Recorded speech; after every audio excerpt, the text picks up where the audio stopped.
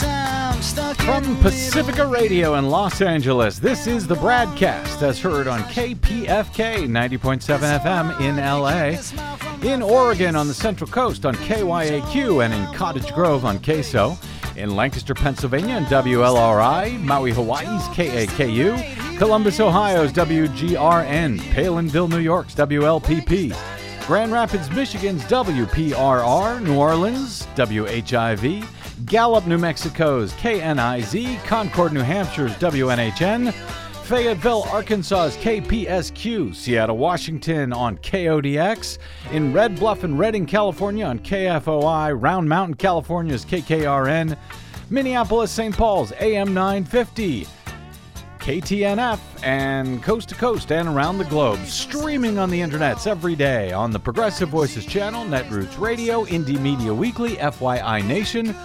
NicoleSandler.com, Radio Free Brooklyn, GDPR, Revolution 99, Workforce Rising, and Detour Talk, blanketing planet Earth 5 days a week. I'm Brad Friedman, your friendly investigative blogger, journalist, troublemaker, muckraker, all-around swell fellow, says me from BradBlog.com. Well, Desi Doyen and I are on the road this week, but we will stop at nothing to bring you fresh content whenever we can on the BradCast. I was recently interviewed by the great Terrence McNally out here at KPFK 90.7 FM in Los Angeles for his show, Free Forum, Ideas for a World That Just Might Work. Emphasis on might. I thought you might enjoy hearing my in-depth conversation with Terrence on his show on a whole bunch of things, including threats the nation now faces to our crucial 2018 midterm elections and beyond, as new, arguably worse voting systems are coming to many jurisdictions across the country, characterized as upgrades to our current, easily manipulated, oft-failed computer voting and tabulation systems, and much more. You can find all of Terrence's many years of interviews with much smarter people than me at his website, aworldthatjustmightwork.com. He begins in this episode as the tables are turned by asking me a bit about how I got started in this work in the first place and what I was doing prior to that. Here's Terrence McNally's interview of me as recorded just this past week here in Los Angeles. Hello, I'm Terrence McNally, and welcome to another newly recorded episode of Free Forum, A World That Just Might Work. I'll be speaking today with independent investigative journalist Brad Friedman, host and producer of the daily BradCast, based at KPFK in LA, and podcast at BradBlog.com. The midterm elections take place on November 7th. That is less than 20 weeks from the day we record this interview, which is June 24th, 2018. And for the umpteenth time, both sides will tell you that this is the most important election in years or in your lifetime. Only this time, it might be true. Let's be clear. Democracy is about much more than elections, and elections are about much more than what happens when you walk into that box. Our democracy may be under threat, and the validity, accuracy, and reliability of our voting and vote counting is as well. And today we will talk about those threats and what we can do about them. Brad Friedman, a self-described independent investigative blogger, journalist, and muckraker, has broken numerous exclusive stories over the past 15 years at BradBlog.com, as well as Salon, Mother Jones, Huffington Post, and the UK Guardian, many regarding our fragile and failing electoral system. The daily BradCast, based at KPFK in LA, is nationally syndicated, and it's also available as a free podcast at BradBlog.com and other podcast sites. Welcome, Brad Friedman. Terrence, great to be here, my friend. Thank you. Yeah. Strange time for looking for a world that just might work, isn't it? Well, tough times. Believe me, it has never seemed like it was a sure thing. Yeah. Okay. That's why it's might. Right. It's conditional. What the meaning of that is basically it's up to us. More conditional now than ever, more difficult to fight for than ever, and more important that we fight for it than ever. Absolutely. Yeah. So, yeah, as I always do in my interviews, I do this thing where I take the full hour. So it gives listeners a chance to get to know the people a little bit behind the ideas and the problems and the things we talk about. So tell us briefly about the path to the work you find yourself doing these days. Boy, I started really back in 2004 at bradblog.com when I saw problems that had happened on election night in the election between George W. Bush, his re-election, and John Kerry. And things went terribly wrong in the state of Ohio. We thought we learned a lesson from 2000. We thought 2004 things were going to be much better. There wasn't going to be a concern. And then things went south in 2004. And what was so troubling about it was the media didn't care to look at those problems. Unlike 2000, when there was a lot of focus on it. 2004, it just this was a normal one. And we know that is not the case. Well, yeah. I mean, they regard, there's a few hiccups, glitches, snags, and snafus. Those are still the words they use now. And a few long lines, maybe. Yeah, maybe a problem. The last vote was cast at something like 3 a.m. at Kenyon College in Ohio. But other than that, just snags and snafus. Now, the fact is, back in 2004, had 6 votes been registered for John Kerry in each precinct rather than for George W. Bush, John Kerry would have become the president. That's pretty close. Now, is that 6 votes? Is that just in Ohio? Just in Ohio. Okay. Just in that one state alone. So to me, that seems kind of close. But in 2004, the media were like, well, this is several thousand votes. This is 11,000 votes. This isn't close like what we saw in Florida where it was just a few hundred votes. 537. Yeah, exactly. So they just moved on. They didn't care. They didn't care despite all of the, I think the word is irregularities that we describe them as, right?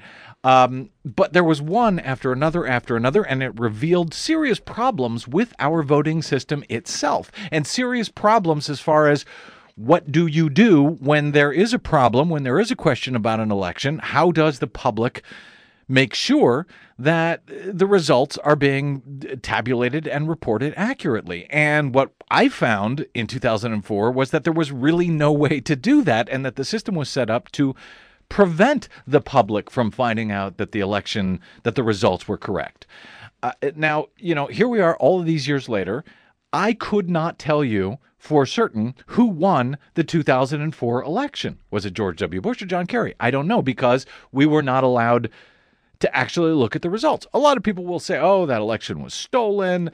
Other people will say everything was fine. But in the media, they'll say it was fine. They won't look at it. But the fact is, we don't know. That's right. To me, that's a problem. Yes. In other words, it isn't about what side you come out on. Yeah. It's that we should be able to know what the case was. Right. I want to go back a little further, Brad, so that you obviously had a life before that election. Yes. Were you? And I haven't had one since, by the way. I understand unfortunately. that. I understand that. Yeah. But I'm sort of curious. Were you a history major? Were you what were you doing before this began first as something that troubled you, right? Something which became an obsession, right. And then something which became a career, right? Well, I was actually a software developer, and I was an actor at the same time. Actor, director, producer. I was doing had a show out here in Los Angeles that we would produce every week, that Desi Doyen and I, who now produces my radio show and so forth, and we do the Green News Report together, which is also a syndicated radio show. We both worked on that. We did that for about 5 years. It was a new show each and every week. It was exhausting. It was sold out every week. It was a big hit. It was a lot of fun, but it was exhausting. Eventually, we stopped it after about 5 years. And what was the nature of that show? That show was called Crime Scene. It was basically 3 different storylines each week that continued from week to week. It was satire. It was a bawdy, ridiculous, funny. And both video, and it was video? No, it was actually live theater program. And here's the rub. There was a character that I would play from time to time to open the show, who was a fake news guy. It's somewhat like a Stephen Colbert sort of character, his original character, who's sort of a right-winger who thought he was very clever, but in fact he was really stupid. Yeah, I played that character. And this was before Colbert. Sure. Right, so when he came out, I was sort of like, hey, Colbert is stealing my act. The reason I mention it is because now that I'm an actual news guy, I can report to you that there is a disturbingly thin line between being a fake news guy and a real news guy. Disturbingly thin line. There really is. I'm guessing actually that at sometimes, occasionally, as you're doing your straight gig now, right, and you're reading what just happened and so on, you're going, this is more satirical than anything we made up before this stuff started. Correct. Sometimes it is. I mean, this is more absurd by far. The world has become far more absurd than it was back then when we were satirizing it. And I look back at, so there was during the 2000 election, actually, I went out and did a field piece for this show on Super Tuesday. And this was John McCain versus George W. Bush that year. And I went out and interviewed people at the polling place. And again, this was the fake news version of me, right? And I have looked back at that ever since, and I think, oh, how quaint. Because I was talking to right-wingers who were choosing between George W. Bush and John McCain, and I was sort of driving them crazy, albeit it was already a short drive at that point. But it was just so quaint, such a simpler time. Yeah. And looking at it now, it was almost what we are doing in reality is almost far more satirical and ridiculous than what we tried to make back in 2000 with this piece. How often do we say you couldn't make this stuff up? And it's kind of amusing when we look at it that way, but it's wildly disturbing, especially on a daily basis, which I have found out now that we've been, now that we do the BradCast. We used to do the BradCast on a weekly basis for many years, and in 2015 we started doing it on a daily basis. Now, the things that I thought were amusing and satirical are just constantly disturbing on a daily basis. There's a lot of people out there who are still find it amusing because it's so crazy. But pay attention. This is not amusing. No. This is, yes, crazy, but this is not amusing. This is disturbing on a daily basis. And I think dangerous. I mean, that's wildly dangerous. I'm going to take disturbing a little further. Wildly dangerous. I mean, when you look at, if you watch CNN or MSNBC and they're, chuckling about today's news and the thing that Donald Trump said, and then, oh, isn't that hilarious? This is not hilarious. This is damned serious and damn dangerous. And actually, as we know, it was partly that attitude that got him all the free media that basically positioned him as a normal or a real candidate rather than a sideshow. He announces on the escalator. Yep. People like CNN say it's a sideshow, but by treating it the way they did, they actually, I think, had a great deal to do with making it real. I would think for people who hear you normally to find out that you were doing that other thing, then did they ever did they overlap?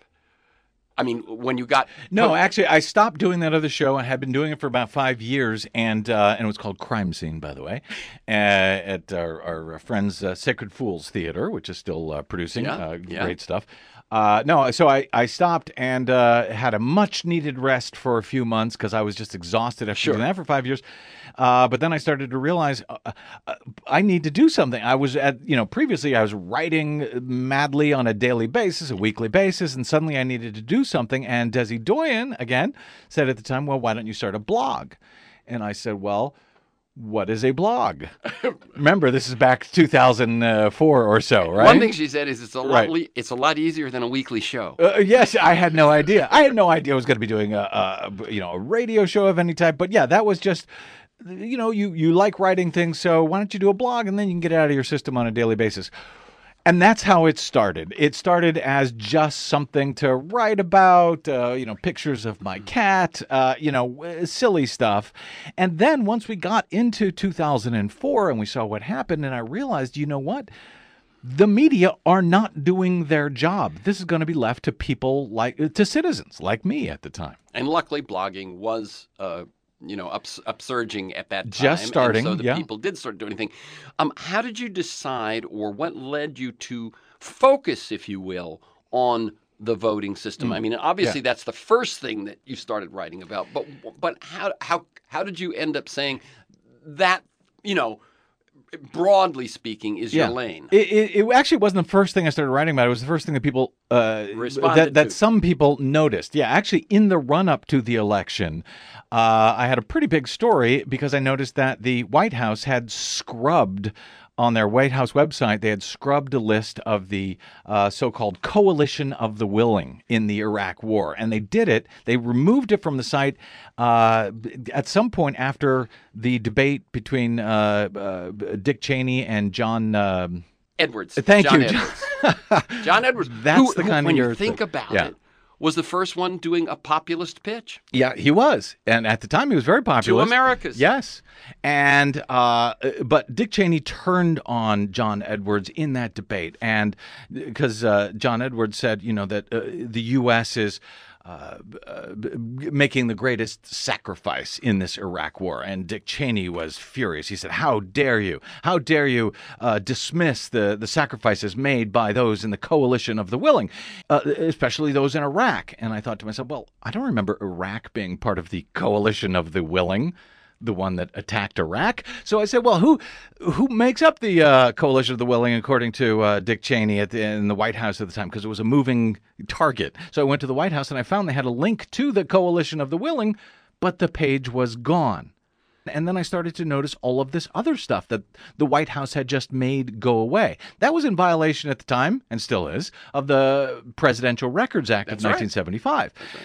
And so I started to point this stuff out. They had removed, troubling little videos with George W. Bush saying he doesn't think that much about Osama bin Laden. That had been removed from the web. So I started reporting that. That got a lot of attention. AP, Washington Post picked it up. They started asking the White House about these things. So that's one thing is you're beginning to see the power of a blog. No doubt. Of a guy just sitting in his room typing. But when you ask, how was I drawn to these things? Essentially, it was then and now me filling vacuums that need filling, covering stories that aren't being covered that seems as if they should be. So that was a pretty big story, the White House website scrubbing scandal, as I called it at the time. And now, daily practice in the Trump administration, making stuff go away. Yeah. As a matter of fact, at the EPA, at every department. And correct. So on. Changing the definitions of the missions of departments. Exactly. Back then, when I brought this up, and then it was picked up by the media and AP and corporate media and so forth, and they pressed the White House on it, they ended up restoring terabytes of information to the website on the week of that election back in 2004. So I take some joy in knowing that I made the White House, the George W. Bush White House, keep themselves busy for the last week of that election in any event. And then everything went south in Ohio with many curious questions, to say the least. And again, it was a place that the media did not seem to be doing their job. Right. So again, I fill vacuums, essentially. Right. So in other words, even if you look at what you consider your mission now, it's not necessarily specifically about the voting system and so on. It's just that it's one of those gaps that you have a lot of context in, you have a lot of knowledge and a lot of experience in. I do now, yes, 15 years later. So I still cover that a great deal, but there's a lot of other things. I was going to say, but for someone who hasn't found your show and is going to find it, it's not all that. No. In the last week, what have been some of the stories you've covered outside of the voting, voter suppression, all that? Well, for example, over the past week, we've been having this so-called crisis that Donald Trump created concerning parent-child separation at the border, right? Immigration issue. And a lot of folks have been very upset about that, seeing the pictures, justifiably so. But at the same time, in that same week, Jeff Sessions announced that the U.S. would no longer accept women and children and so forth who are making asylum claims for domestic violence and domestic abuse and gang violence. This changes 30 years of American policy when it comes to asylum, and Jeff Sessions just sort of announced that's what he was going to do. Well, he can't really do that. Not by himself, not in that way, not contravening all of these years of agreements, court orders, and everything else. And yet he's trying to do that. Now, everybody is sort of obsessed, again, understandably, with the immediate concern of children being ripped away from their parents. But this is a really big issue that is going to affect tens of thousands of people who come here fleeing horrific violence in their home country, horrific violence in their own house. In this case, it was a woman who had been beaten by her husband. This is the case that Jeff Sessions decided to unilaterally overturn. She had been beaten by her husband, abused sexually, emotionally, physically. She had got a restraining order against the husband, and the government told her, okay, here's your restraining order. Go deliver it to your husband. Where was she from? She was from El Salvador. El Salvador. And she had to deliver it to the husband herself. And by the way, her husband's brother was a police officer, so her brother-in-law. And they were all basically warning her, you are going to die. You are going to be killed. She fled to the U.S. To try to have asylum under this. And as you say, as has been the case for 30 years. Right. And it's gone through it's been adjudicated and adjusted over time to include more domestic violence victims and so forth, particularly under Obama. But Jeff Sessions just came in and announced, we're not doing that anymore. Now, all the attention is going to the separation of the kids and the parents, understandably, but this is this other huge issue that's going to affect us for years. So, again, I was drawn to that. Right. So folks, the show, again, is BradCast. Yep. At your site, bradblog.com, not only daily, but all the anytime, anywhere, and the archive as well. Correct. Okay. Along with, by the way, the Green News Report, we do a lot of environmental coverage. Another issue that deserves attention from the world, from the media, that has not gotten the attention that it should. Climate change and so forth. So we try to bring focus to those things. Again, another vacuum that needs filling, as I see it. But thank you. I mean, I find that interesting, and I bet others do too. Well, I hope so. You're listening to Terrence McNally's interview for his show, Free Forum, with me, with his permission, of course, right here on the BradCast. More of that conversation on the failures of the Democratic Party that led to the rise of Donald Trump, and much, much more after this break.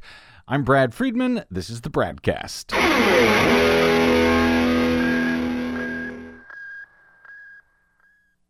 5 major corporations now control more than 80% of the media in the United States, but they don't control us. The BradCast and the Green News Report are 100% independent, 100% listener-supported. But we can't do it alone. We need you. Please help us bring real facts to listeners at independent stations around the nation. You can make a difference. Support independent media. Drop by bradblog.com/donate. That's bradblog.com/donate. And thanks.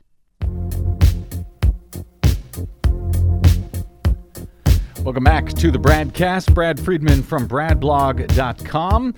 Desi Doyen and I are on the road this week, but we don't want to leave you completely in the lurch without fresh content. So here is more from my recent conversation with KPFK's and Progressive Voices' Terrence McNally on his show, Free Forum, A World That Just Might Work. So I'm sure that I was one of millions who, after watching the Republicans amass enormous power in the states over the last 10 years, and when the president, for the second time in this century, with a minority of the popular vote, felt that if there were a viable alternative, we should fire the Democratic Party. You know, in other words, if they were our ad agency, if they were our marketing agency, if they were our legal team, we would fire them and take our business elsewhere. But the way the rules are set up, that's not a viable alternative. Where does that realization take you? As far as the failures of the Democrats as a party? And how we who want who want things to change, I mean, how do you view the as I say, the failures of the Democratic Party? My most recent newly recorded interview was with David Farris, who I learned about from you. His book, It's Time to Fight Dirty, that the Democrats my position is they owe it to the country to play harder, tougher than they do, because they get trounced by the Republicans time and again. So it's just sort of when I'm just saying, I know when that happened, one of my initial feelings was California should secede. I got over that one. Okay. And one of the others was if there were an alternative, I'd go with it. But there isn't. So what? I mean, I'm just curious how you sit with that. I want to say there isn't, but there could be, certainly. Parties do spring up from time to time. Independent candidates do win from time to time, or third-party candidates do win from time to time. But we have to deal with the hand that we are dealt basically in each and every election. Now, one of the things that I tried to do, because I fight for election integrity and election transparency, I will go to bat for candidates and voters, supporters of those candidates, who I find abhorrent.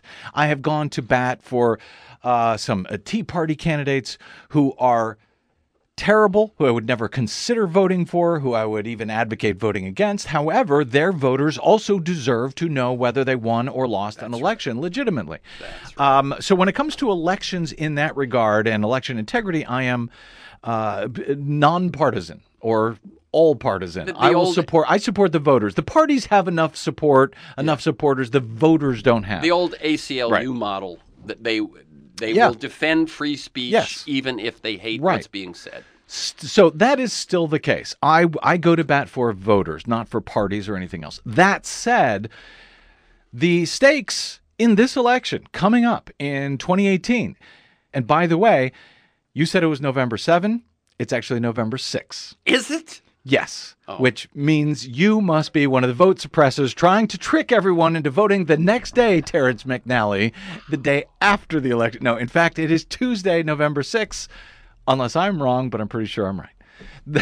That said, am I right on November that? 6th. With that said, the stakes are very clear here. And I have, a lot of people who say they're furious with the Democratic Party. I understand that. I appreciate that. You know what? Until we get to November 6th, we've got various primaries around the country. Challenge the hell out of them.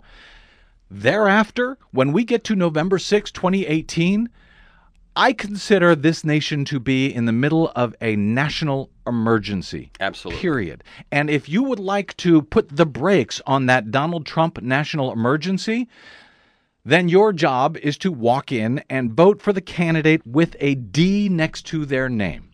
And there's a lot of terrible candidates with D's next to their name who are likely to be on the ballot this year. But if you want to put the brakes on the Trump national emergency, that's how you have to vote this year, whether you like it or not. Now, that said, if you like what Donald Trump is doing and you want more of this chaos and havoc because you think this is good for the country or for whatever reason, then your job is to go in and vote for the candidate with the R by their name or stay home and don't vote at all. Those will all help Donald Trump. So I support your effort if you want to help Donald Trump by voting for the R or by staying home. I will fight for your right to do that. But you need to know the stakes. And I think a lot of people, I see a lot of Democrats and a lot of progressives saying, oh, both parties are the same. To me, that is the goddamn laziest take you can have. If you look at what Donald Trump is doing and you want to tell me that both parties are the same, then guess what? You ain't paying attention. So I just find that incredibly lazy when I hear it from progressives. So, primary the hell out of the Democrats right now, fight like hell to change the party as we move forward. But the stakes when it comes to November 6, 2018, I believe could not be clearer. Make your choice. Yeah.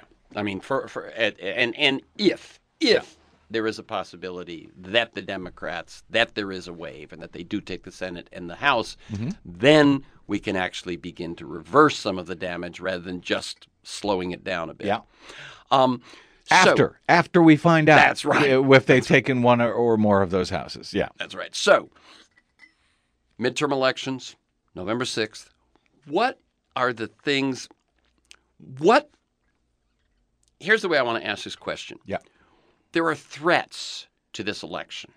And I can just throw out, whether it's Russian interference, voter suppression through voter ID cards, bad counting, inability to recount, all of those sorts of things. What do you think are the threats that may have the greatest impact And then which ones do we have some power to do something about? So this would sort of create a target middle where it's like, if you want to make a difference, here's where to focus. So the threats first. Unfortunately, the threats that we face in 2018 are the same threats that we have faced since 2004. And the difference is they are getting worse. And when you mention the threats from Russian interference,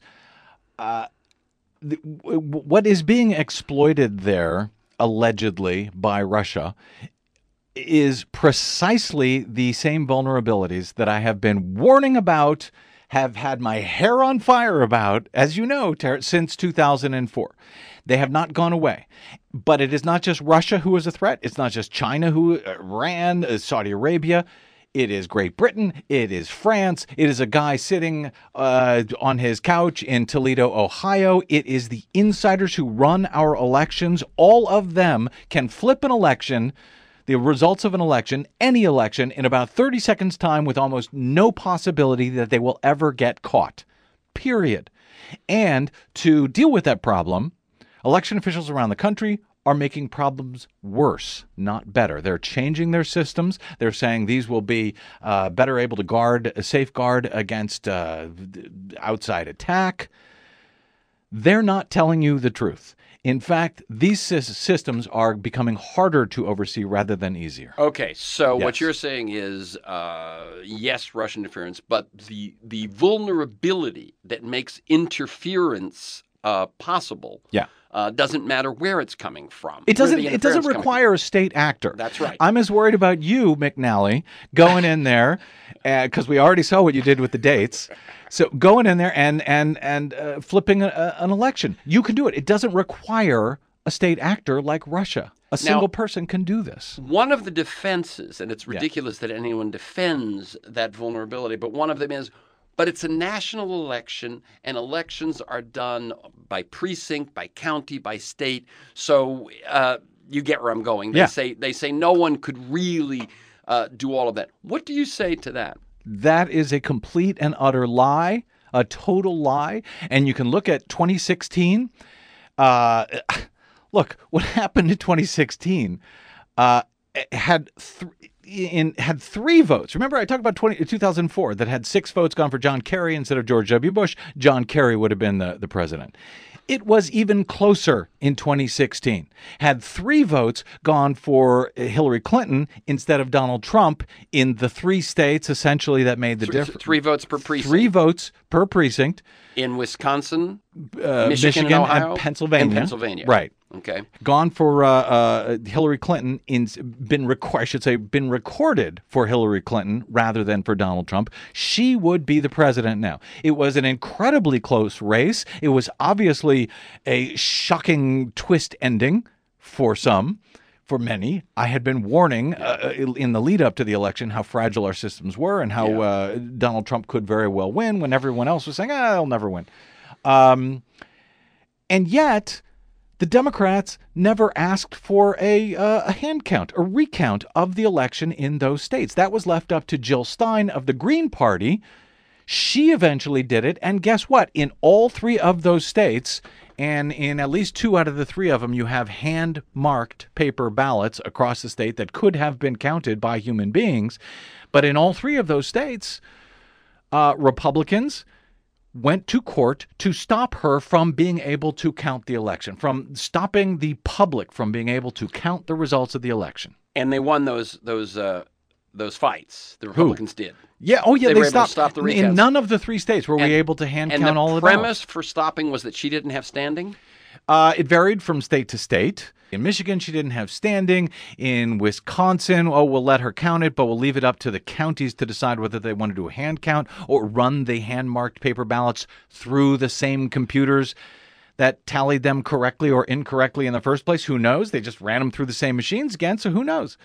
In Pennsylvania, there's almost nothing to count because they use 100% unverifiable touchscreen voting systems across most of the state, and then they refuse to examine those systems forensically to determine if there was any hacking. And it wasn't just in the post-election contests by people like Jill Stein. In the months since then, we have now learned that the Department of Homeland Security and the entire intelligence community, which tells us how Russia was trying to attack our election, this and that, okay, if they were, have you bothered to actually look at the machines and find out if they were successful in doing so?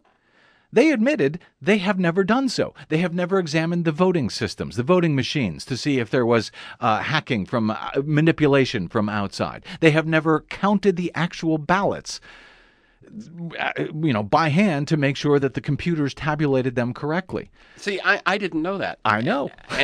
Most people don't. That's right. Most people don't. That's the gaps you're talking about. Not just you, yeah. Yeah. But, I mean, in other words, what I've heard is, yes, there was evidence that the Russians actually got into a number.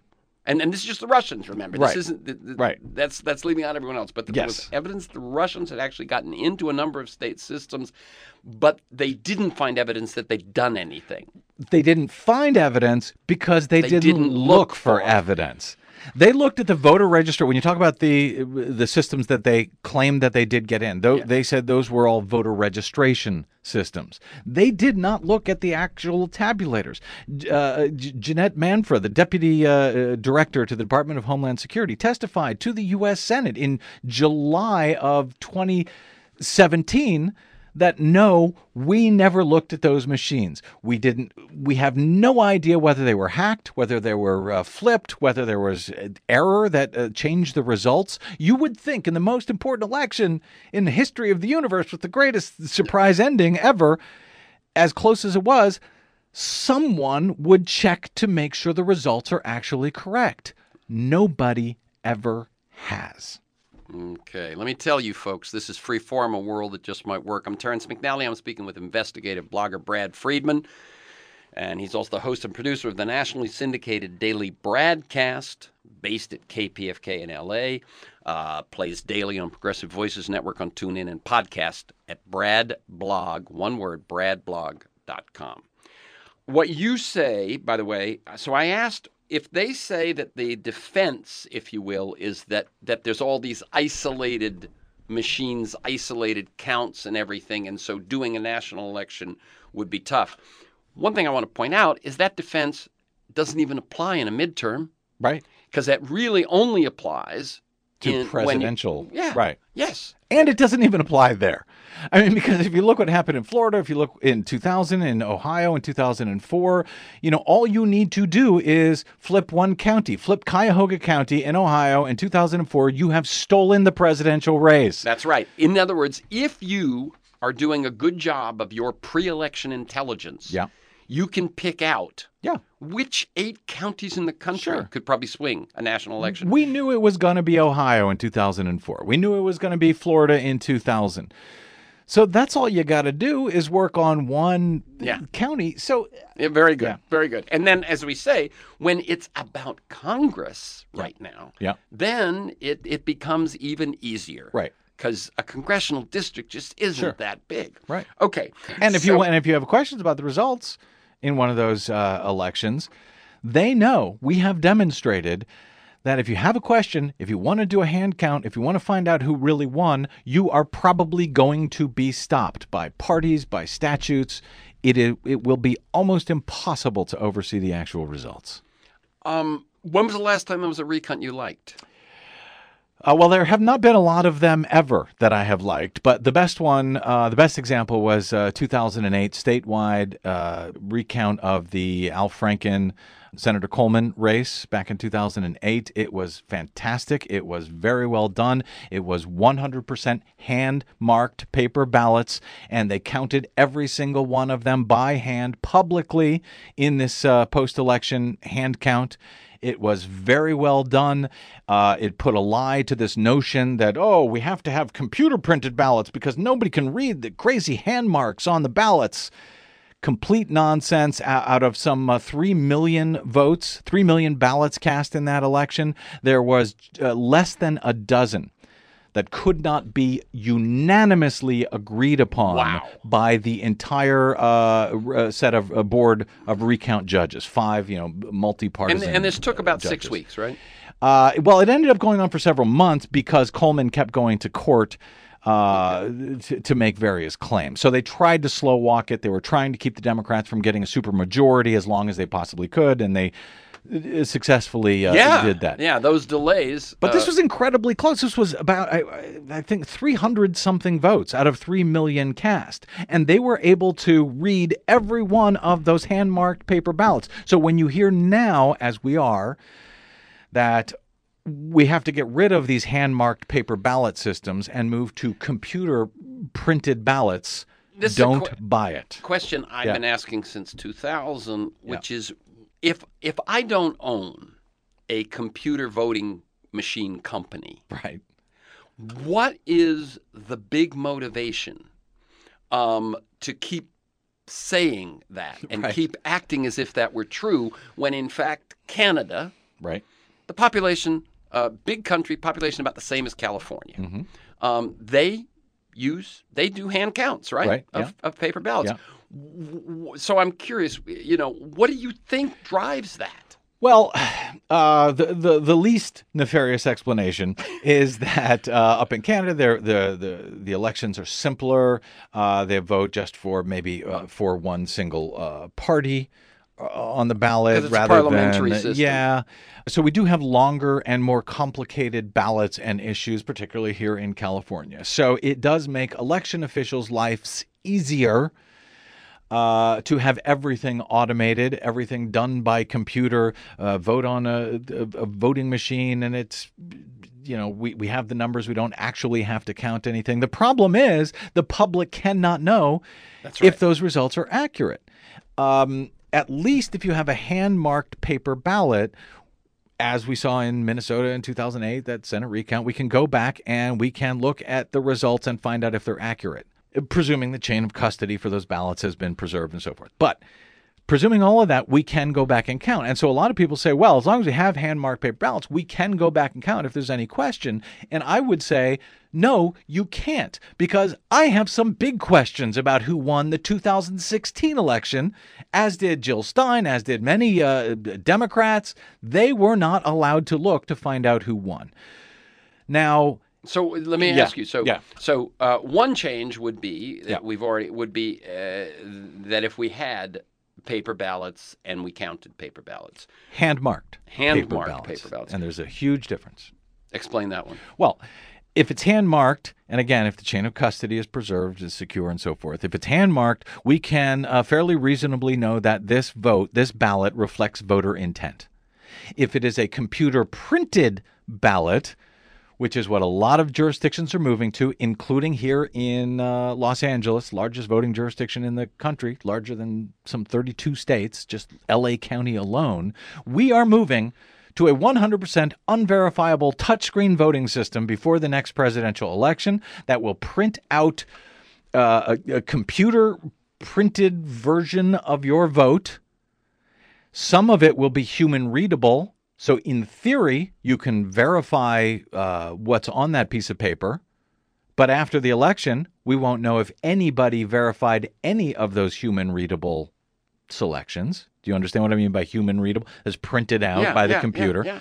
We won't know if those actually reflect the will of the voter because we won't know if anybody actually checked them, A.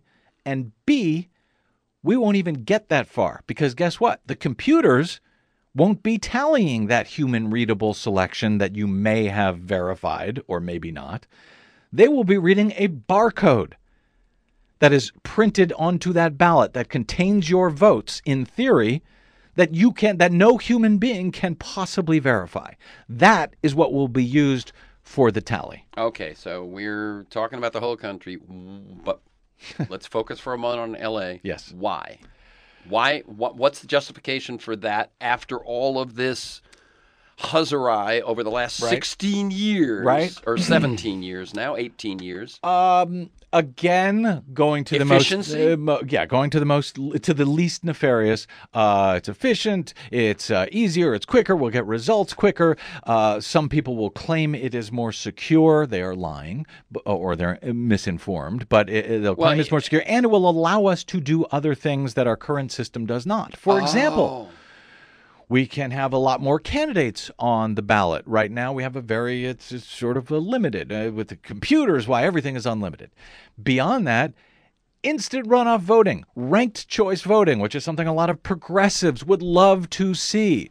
Well, the good news is we will have voting systems that will allow for this wildly complicated scheme for electing people that will make it harder to know who actually did win or lose any election. But hey, we got ranked choice voting now because our computers can handle it. I got it. So that, okay. And one more I got to toss in. Okay.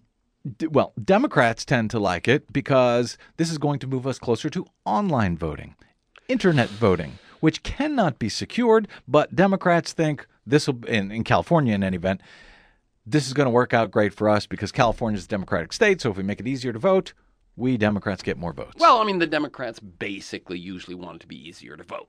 I think yes, they do. But the demographics. I mean, California leads. Is the vanguard. But the demographics of young and more diverse populations, the Democrats are probably right about that. But what you're saying is just wanting more people to be able to vote. If it's inaccurate, I mean, what you're doing is you're making it easier for someone to sit at home and vote, but you're making it harder to ever know what that vote was and whether it can be counted. And these are the Democrats have been warning us for the past year or two now about how vulnerable our voting systems are to hacking and everything else, and yet they want to move to a system that is more vulnerable to hacking and everything else. And as people in Los Angeles know, but others do not, in our primary a few weeks ago, there were 118,000 voters who did not show up on the rolls because of a computer glitch. Right. The printed, and these were actually paper, the printed voter rolls, they didn't show up. We still do not know why. The Registrar Recorder of Voters, Dean Logan, will not answer my questions by email on any of this. We have no idea why 118,000 votes. They say that they cannot rule out hacking. The database could have been hacked. Who knows? Let's add more computers. And by the way, throughout the entire primary process so far in 2018, we have seen in state after state where they are moving to electronic computer poll books at the polling place. We have seen those failing as well, which means that voters cannot vote on Election Day. This is one of the greatest concerns that I have for November 6th of 2018. Is how often have you gone to a website and said, a website you use all the time. I'm talking about big commercial websites, and it's currently down. Right. American Airlines just had thousands of flights canceled because their computers were down. But don't worry, because the very nice man or lady who runs the county election board, she'll be able to protect from all of this manipulation, failure, power outage. What could possibly go wrong, Terrence? Well, no, again, as we pointed out, if you can pick, one critical county here, one critical county there, and have their system fail for a few hours, and thus people not be able to vote at all, you can probably swing the election. All right, you're listening to the BradCast, but we are playing a recent interview I did with broadcaster Terrence McNally of Free Forum from his show, as Desi and I stand down for a bit over the holiday. A quick break, and we'll be back with the last part of that interview, discussing new 100% unverifiable touchscreen voting systems coming here to my home jurisdiction of Los Angeles, and yes, to a voting jurisdiction near you. I'm Brad Friedman.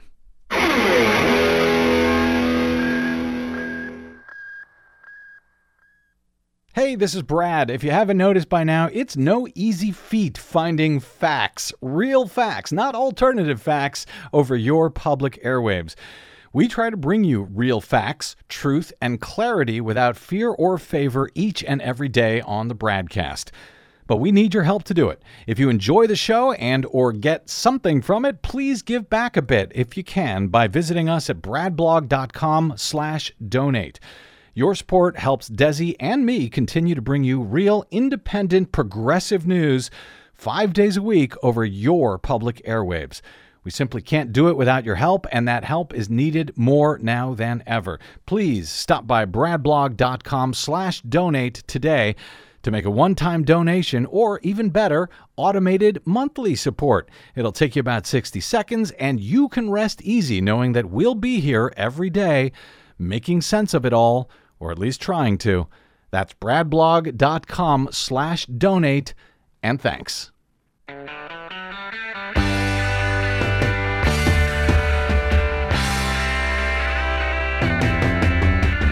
Welcome back to the BradCast. Brad Friedman from BradBlog.com. And now, as Desi and I are standing down for a few days, the last part of my interview on Terrence McNally's free forum program, heard on weekends on the Progressive Voices channel on TuneIn, as we discuss new touchscreen bar-coded paper ballot systems that are now headed to a polling place near you if they haven't arrived already, and what you can do to help try and make your voice and your vote actually count this November.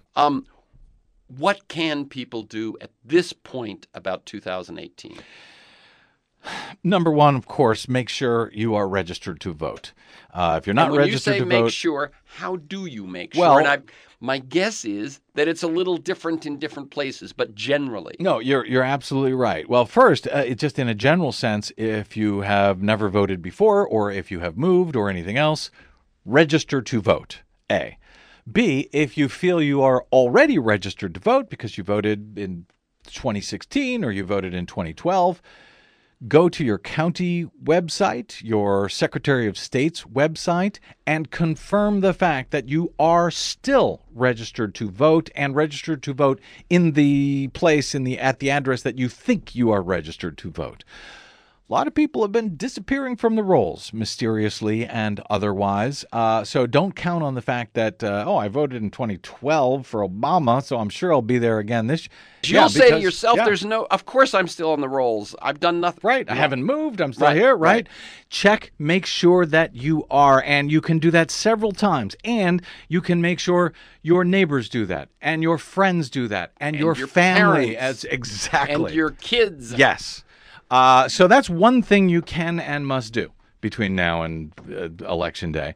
The other thing you can and should do is fight like hell to vote on a hand-marked paper ballot. Not just a paper ballot, one that's printed out by computer, but a hand-marked paper ballot. In some states, for example, on Election Day, most of Pennsylvania, most of Louisiana, most of South Carolina, you can't vote on a hand-marked paper ballot on Election Day. You got to vote on a 100% unverifiable touchscreen voting system. If you live in a state like that, can you demand? No. Well, you can try, but it won't work. But what you can do, and it's different in each state, and these laws are changing, but, for example, your only choice may be to vote with an absentee paper ballot. And vote by mail ballot. I vote absentee. Mm-hmm. I usually take it to the polling place. Good. On Election Day. Yeah. Right. But I vote on an absentee ballot so that I can sit with it. I can do it. I can. Okay. What's the state of absentee ballots? It does mean that it's hand-marked. Mm-hmm. It's got that going for it. Yeah. It does mean it's a paper ballot. Yeah. Do they get counted? Yes. Absolutely. Counted accurately? I couldn't tell you.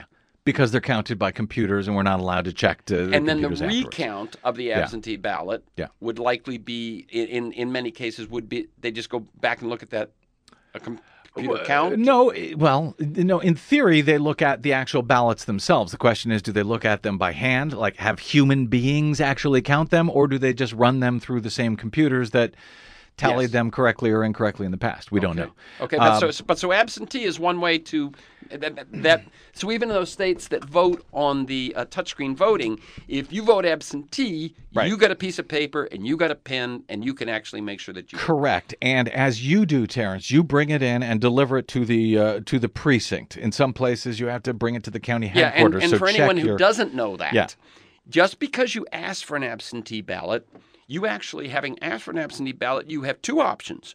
One is that you can fill it out. Well, you have three. One is you fill it out and mail it to them. Right. But we recommend not doing that. Correct. Because you want to make sure that it doesn't get lost in the mail. So you fill it out at your leisure, and then that day, between 8 and 8 or whatever it is, you just walk in. You don't have to wait in line. You're just delivering it, and they right then let you drop it in a box. Another one is in California. Check your local jurisdictions for how the rules work, because they're a little bit different in every place. Okay. But yes, certainly in California, they make it very easy to bring your ballot in and drop it off on Election Day. That is far preferred to mailing them, to dropping them in that voting black by machine. box. Now, you can go and vote that day with your absentee ballot. That will assure you of hand-marked paper ballot. And if you go into the precinct, you lost your the vote by mail ballot, and you go in to vote, what you will be forced to do is vote on a provisional ballot. Or if your name does not show up on the rolls for whatever reason, correctly or incorrectly, you will be forced to vote on a provisional ballot. Do those get counted? Yes, although they are more easily discarded than normal ballots. In other words, they will go through all of the provisional ballots. In theory, unless you got a bad guy in there. Right. But in theory, they go through all the provisional ballots to find out if, in fact, you are a legitimate voter, or and you haven't voted by mail already, and so forth. And then those votes will count. There's this, since you mentioned it a couple of times, a lot of people think they only count absentees or provisional ballots in the closest of races to make the difference. It's wrong. Okay. It's not true. Yeah. They count those ballots. Again, accurately or not, that's a separate question. Right. But those ballots will be tallied. So beware the cretins who warn that provisional ballots are not real ballots, that they don't get counted, that they are placebo ballots. It's just to make you feel good. Yeah. Make you feel good. That's not true. They are thrown away at a higher rate than regular ballots because they can claim, the signature doesn't match or they weren't registered or whatever. But the majority of provisional ballots are counted. So don't walk away saying, well, I'm not going to vote provisionally because those are never counted. That is not true. Okay. You got one more minute. All right. Make sure you're on the rolls. Make sure you're on the rolls. Make sure you're on the rolls. Make sure all your friends and relatives are on the rolls. Try your best to vote by hand on a paper ballot. One way to do it is absentee. Any last? Your job is not done after you've done all these things. After you voted, after you got your ballot in there and everything else. On election night, at the precinct, at your precinct, they will print out, the little computers will print out little tapes of results. You can be there. You can oversee that process. You can take photographs of those little tapes with your iPhone, because sometimes those numbers change from the time they're printed out at the precinct to the time they are collated at the county headquarters. So you can be there. You can be present. You are responsible for overseeing your own election system. Oh, and by the way, we need people to work the polls. Volunteer to work the polls, whether it's as a poll worker for your city or your county, or whether it's with your party to be an observer what goes on at the polls. Voting is not enough. You got to participate before, during, and yes, after. Okay, we're going to leave it at that. The website to learn more and to find Brad's BradCast going back is bradblog.com. My thanks to the great Terrence McNally for allowing us to run his interview with me out here in Los Angeles for his show right here on the BradCast. You can find all of Terrence's conversations with folks like Michael Lewis, Jeremy Scahill, Robert Reich, Van Jones, Connie Rice, and many more from his years of broadcasting at terrencemcnally.net or aworldthatjustmightwork.com, which is the same website. You can also sign up there for his weekly newsletter and show announcements for his interviews with much more interesting folks than me. Once again, my thanks to Terrence McNally for allowing us to share the interview with you here on the BradCast today. Also, thanks to Desi Doyen, our producer. We will be back after a holiday break. You can download all of our shows anytime for free at bradblog.com. Drop me email at bradcast@bradblog.com. Find, follow, and share me on the Facebooks and the Twitters at @TheBradBlog. And as ever, our thanks to those of you who helped put gas into our Prius tank, both literally and figuratively, by stopping by bradblog.com/donate. That's it. Until we meet again, I'm Brad Friedman. Good luck, world.